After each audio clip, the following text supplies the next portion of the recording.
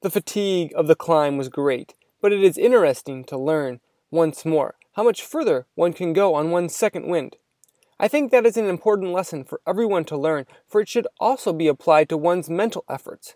Most people go through life without ever discovering the existence of that whole field of endeavor which we describe as second wind.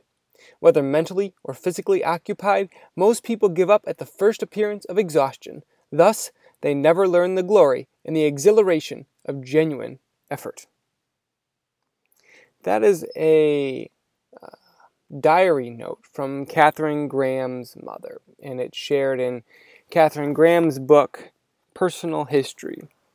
I started reading this book because it's been suggested over and over again, and Warren Buffett, Matt Hackett, and a friend emailed me all in the same month that they were reading this book and they thought this book was good, or that this was a book they turned to again and again, and I knew that it was time that I had to read it. And there's a lot of passages like that. There's inclusions of her mother's diary. There's stories about her father. She talks about what it was like to buy the Washington Post and be part of that family. Katharine Graham writes about growing up with so much money that she wasn't self-sufficient. She got to college and she had been wearing the same yellow sweater for weeks on a time, and she saw that her classmates were doing something with their sweaters where they were laying it out and they were cleaning them, but she didn't know how to do it. So she sent her yellow sweater to the cleaners, and she writes that she never did learn how to wash it. Overall, it's a book that I'm enjoying, and I think I will read cover to cover. But let's dive into the notes. 1.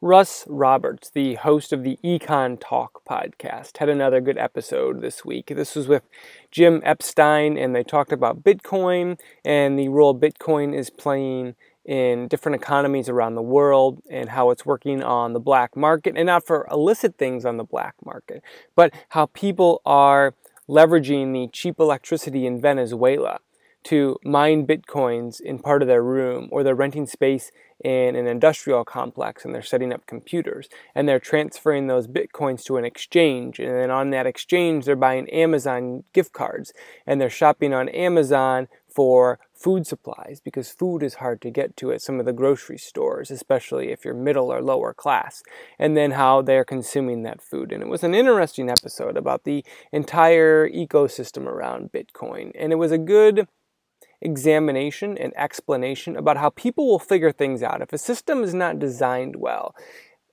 people will figure out ways around it. As I listened to the episode, I was actually reminded of the old building a college story that's told, and it goes something like this, where an architect will come in and they'll design buildings, and an engineer will construct a new section of campus, but what they won't build is they won't put in sidewalks. And the story goes that the engineer and the architect promise to come back next year after the students have worn the paths that they think are ideal, and they'll put sidewalks in there. And that story, along with the Bitcoin story in Venezuela, is a nice examination of how systems work, and we can try to design things, like we can try to design an economy like they have tried in Venezuela, but people are going to find their way around it. It's sort of like water, where you can try to stop up water or you can try to contain water, but as long as the force of gravity is acting on water, you're going to have to deal with that thing. Another telling story from this episode of Econ Talk was when, right off the bat, Jim Epstein talks about the price of Bitcoin and how he maybe should have bought some early on. This is what he said. I'll also say one more thing, which is that in 2011, when you interviewed Gavin, the price of a Bitcoin was 90 cents. So I also wish I'd purchased a few. No, you're not alone there. I have a friend, a very wise advisor friend who mocks me constantly for my failure to purchase at that point. Hindsight is 20/20, though. Yeah. And we don't keep track of all the times we didn't buy all the things that didn't go up, but it is somewhat unsettling. We don't. Did you hear that explanation from Russ Roberts at the end? Did you hear what he said there? it's unsettling, but he knows there's a hindsight bias. Russ Roberts knows that he's made lots of decisions in the past that didn't go up 1,000% or whatever Bitcoin has risen. There's many situations like that where he would have been wrong, but we don't remember what those things are. We don't write them down. We don't keep track of them. So we get this false sense of being right, of having this oracle-like quality to ourselves, where if we kept track, we would be less oracle-like and a little more ordinary in our predictions.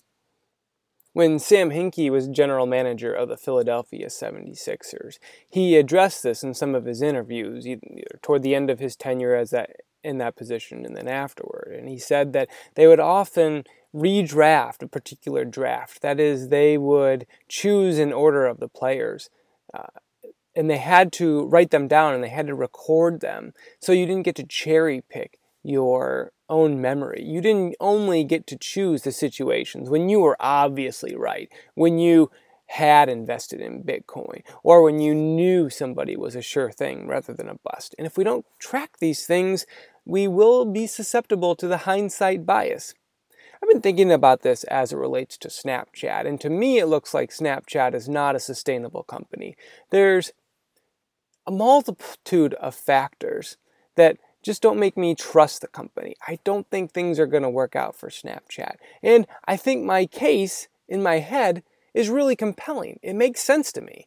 But I just don't know, because I don't know what my record is with predicting IPOs and technology stars, because I've never kept track of it. So while I have opinions about Snapchat, there's nothing really to test it against. There's nothing I can point to and say, there, that's where I kept track of my decisions, and this is why you should trust me for being right. To avoid the hindsight bias, we really have to keep track of our decisions, and any system we design is going to be used in a different way than we design it, even marginally so. Considering both of those things will help us make better decisions. 2. I recently finished Difficult Conversations. It's a book from the same group of people that were part of the Harvard Negotiation Project, and this is the same group of people who wrote Getting to Yes. Getting to Yes is one of my favorite books. It's a book that I don't reread as often as I should, but every time I do reread it, it brings me a new appreciation and understanding about how to talk with people and how to get to yes, how to find agreement on issues. Difficult Conversations is an extension of that, and the book was only okay as far as I was concerned. There were some good parts to it, some nice tips, but overall it just didn't seem to have the same bang for the buck as Getting to Yes did. The overarching idea of Difficult Conversations is to try to get to a point of understanding, not necessarily agreement. And this really hit home because I was reading it in the weeks leading up to Valentine's Day. And I really dislike a lot of the holidays because there's no story behind it. There's no history behind it. A lot of these sort of holidays have been hijacked by other interests, by special interests, to buy flowers and to pass out sugar-coated valentines. And in some ways, I'm perceived as a Grinch for these things.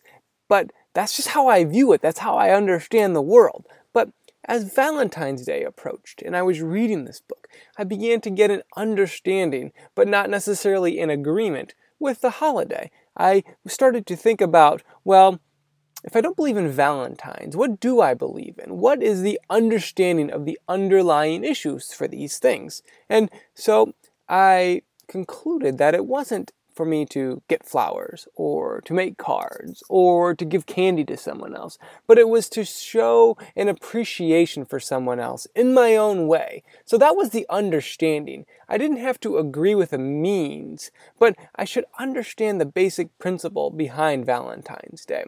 And as I started to think about understanding, not necessarily agreement, I began to apply it to a lot of my other interactions with people.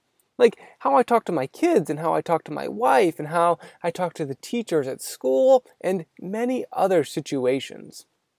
So overall, this book didn't have a lot of benefit. This one singular idea, to strive for understanding, not necessarily agreement, had a big effect on me.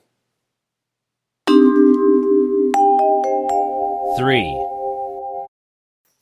In addition to the opening quote that I shared from Katharine Graham's book, there was another moment of that book that really stuck out to me that had a powerful effect. Let me tell you what Graham writes.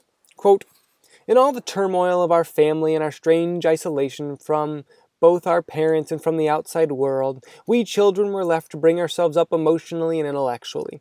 We were leading lives fraught with ambivalence. It was hard to have an identity. An early example of this came one day when the telephone rang in the playroom, and there was no grown-up present. Biss very fearfully picked up the phone and said, 'Hello?' A male voice impatiently asked, 'Who is this? Who is this?' To which Biss replied, 'This is the little girl.' That was the only way she could think to describe herself to a strange grown-up. So the question of who we really were and what our aspirations were, intellectual or social, was always disquieting. The more subtle inheritance of my strange childhood was the feeling, which we all shared to some extent, of believing we had never quite going about things correctly. Had I said the right thing? Had I worn the right clothes? Was I attractive? These questions were unsettling and self-absorbing, even overwhelming at times, and remained so throughout much of my adult life, until at last I grew impatient with dwelling on the past." End quote. This is a section of Graham largely looking back at her childhood, and it's similar to what she said about not knowing how to wash her yellow sweater when she was in college. And the thing that Graham is missing, the thing that wasn't imparted on her as a child, was a backstop. She didn't have something where everything else would come up against. And as I read this, I realized it's really important for parents to instill this backstop in people, but you can instill this backstop in anybody. If you give someone where nothing else gets past it, that's the essence of who they are. That's what a person goes to when everything else is gone. That's a powerful thing to have. And as a child, Graham didn't have that. Examples of this are religion. Religion is a common backstop for people, where no matter how good things get or how bad things get or how much goes wrong in someone's life, someone can turn to their book of spirituality. They can turn to religion as a backstop against which everything else crashes against. Philosophy is another backstop. I've found that the Stoic philosophy appeals to me, and that's my backstop. Whenever things get crazy or busy or happy, my thoughts are always returning to Stoicism. And I know I'll always have that so long as my mind works, so long as I need to have something like a backstop. Stoicism works for that. Work works for other people. Work can be a backstop, where if you don't know what to do, you will go ahead and you will get to work. The key feature for those three backstops that tend to work, religions, philosophies, and work, is that all of those things are anti-fragile. All of those things can gain from disorder. Anti-fragile is a term from Nassim Taleb, and he came up with that word because he didn't have anything to describe the opposite of fragile. And Taleb views this through the investment lens, where he was trying to find something that would gain from disorder in the stock market. So if the stock market was either very volatile or it was having wild swings up or down, Nassim Taleb wanted to put himself in a position to profit from those swings, to profit from that volatility. And other investors have followed this idea and implemented it in their own ways. But in our own lives, in our own investments of time, we need to have something that is like that. We need to have something that even if things get crazy, even if you have a wild day, you have something to go back to. And work works for that. Philosophies work for that. And religion all work for that. None of those things are going to be broken by chaos. Another backstop that I sometimes see people have is consumerism.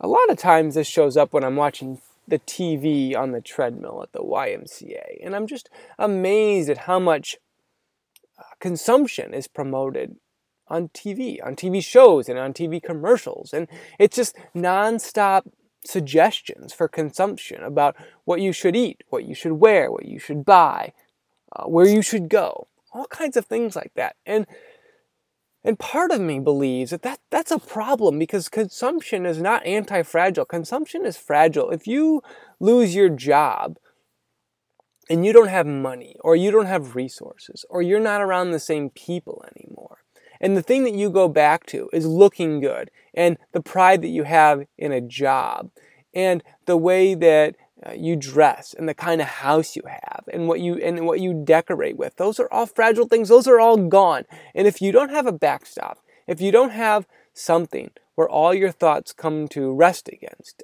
I think you'll end up being in trouble. So Graham didn't have a backstop growing up. She didn't have this philosophy or this religion or this sense of work. And having an anti-fragile version of one of those things is really important. 4.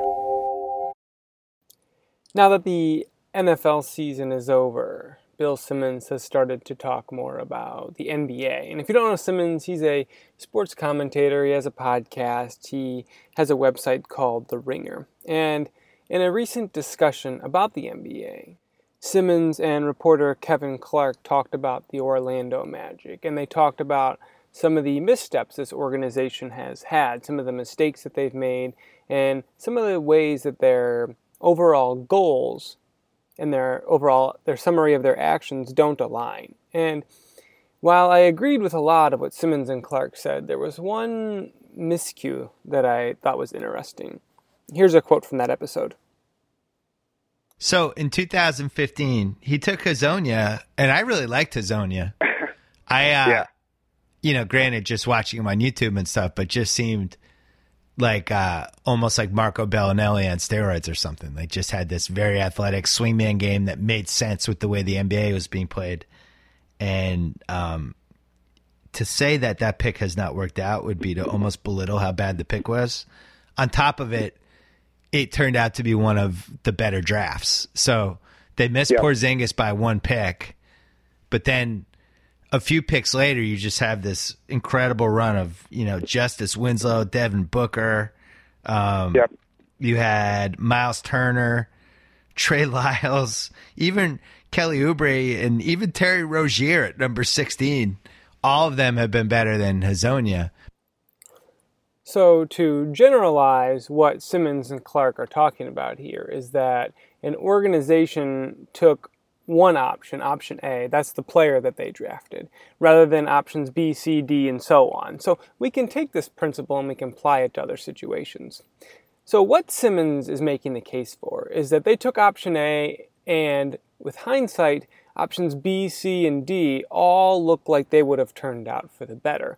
But the mistake here is thinking that just because those other players would have been on the team doesn't necessarily mean the team would have been better. And we can also say that the player that they took could have succeeded on another team. A few minutes later in the episode, Simmons and Clark kind of superficially address this and say, well, if he would have been on the San Antonio Spurs, which is an example of a franchise that's a model franchise that a lot of people cite, well, you never know what would have happened here. And this is an important distinguishing factor. When I was researching my book about Bill Belichick, which I'll link to in the show notes, there was an example of this within the Patriots organization. And part of the reason that Bill Belichick is a great coach is because he has excellent systems in place within his fellow coaches and within his players. Bill Belichick argues well. He understands history. He tolerates good discussions. He requires people to do their job. And one part of that is this idea that the Patriots scout Jason Licht said in an interview. Licht said, quote, "If I said a guy was a first-round pick and the Colts picked him and he turned out to be a bust, they, that is Belichick and Scott Pioli, wouldn't have looked down on me. They wouldn't have said I was a bad grader because that player in the Patriots system might have been successful." So it's easy to look back with hindsight and to say, that was a bad decision. We shouldn't have done A. We would have been much better off with B, C, and D. But B, C, and D could have failed too because the context matters, the situation matters. And this is a common story. This is a common underpinning of a lot of what we hear about the NBA. Such and such a player didn't work out. Well, such and such a player probably went to a team that was really bad. You have to match the person and the situation to have really excellent results. And to make any claims otherwise isn't fully considering the scope. 5.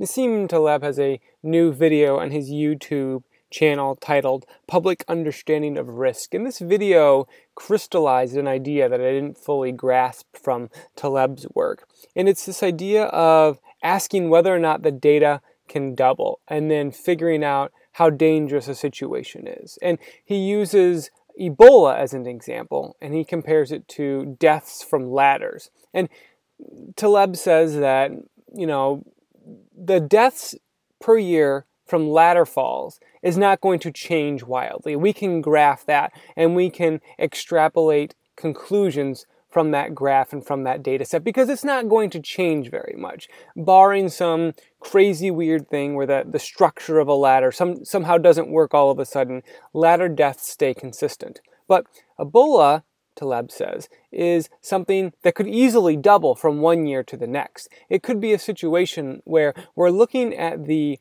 data in a relatively narrow scope of time, where just outside that scope, just outside what we can see, just around the corner, there's going to be this huge spike in deaths from Ebola. And it was a similar, another example he used was terrorism. We can say that in 2017, terrorist deaths were low, and in 2016, and 2015, and 2014, but that doesn't mean there's not going to be some cataclysmic, huge event in 2018. So, to understand these events that Taleb is always warning about, I realize that I can just ask myself, can this data double next year? And is it totally plausible that it could double? Well, yeah, we see this all the time with infections. We see this as the flu season goes around, that all of a sudden there can be no people or very few people one month that have the flu. And the next month we can see a lot of people that have the flu. And the flu is a relatively benign case, unless it's going through your household at the time. But it's a good stand-in. It's a representation for how something like that can spread. And we can extrapolate that to Ebola and say, is this something that can spread easily? Yes. Oh, then maybe we should be worried about it. So if you want to understand Taleb a little bit more, this video that he posted on YouTube was really helpful for me. Thanks for listening to this week's edition of Mike's Notes.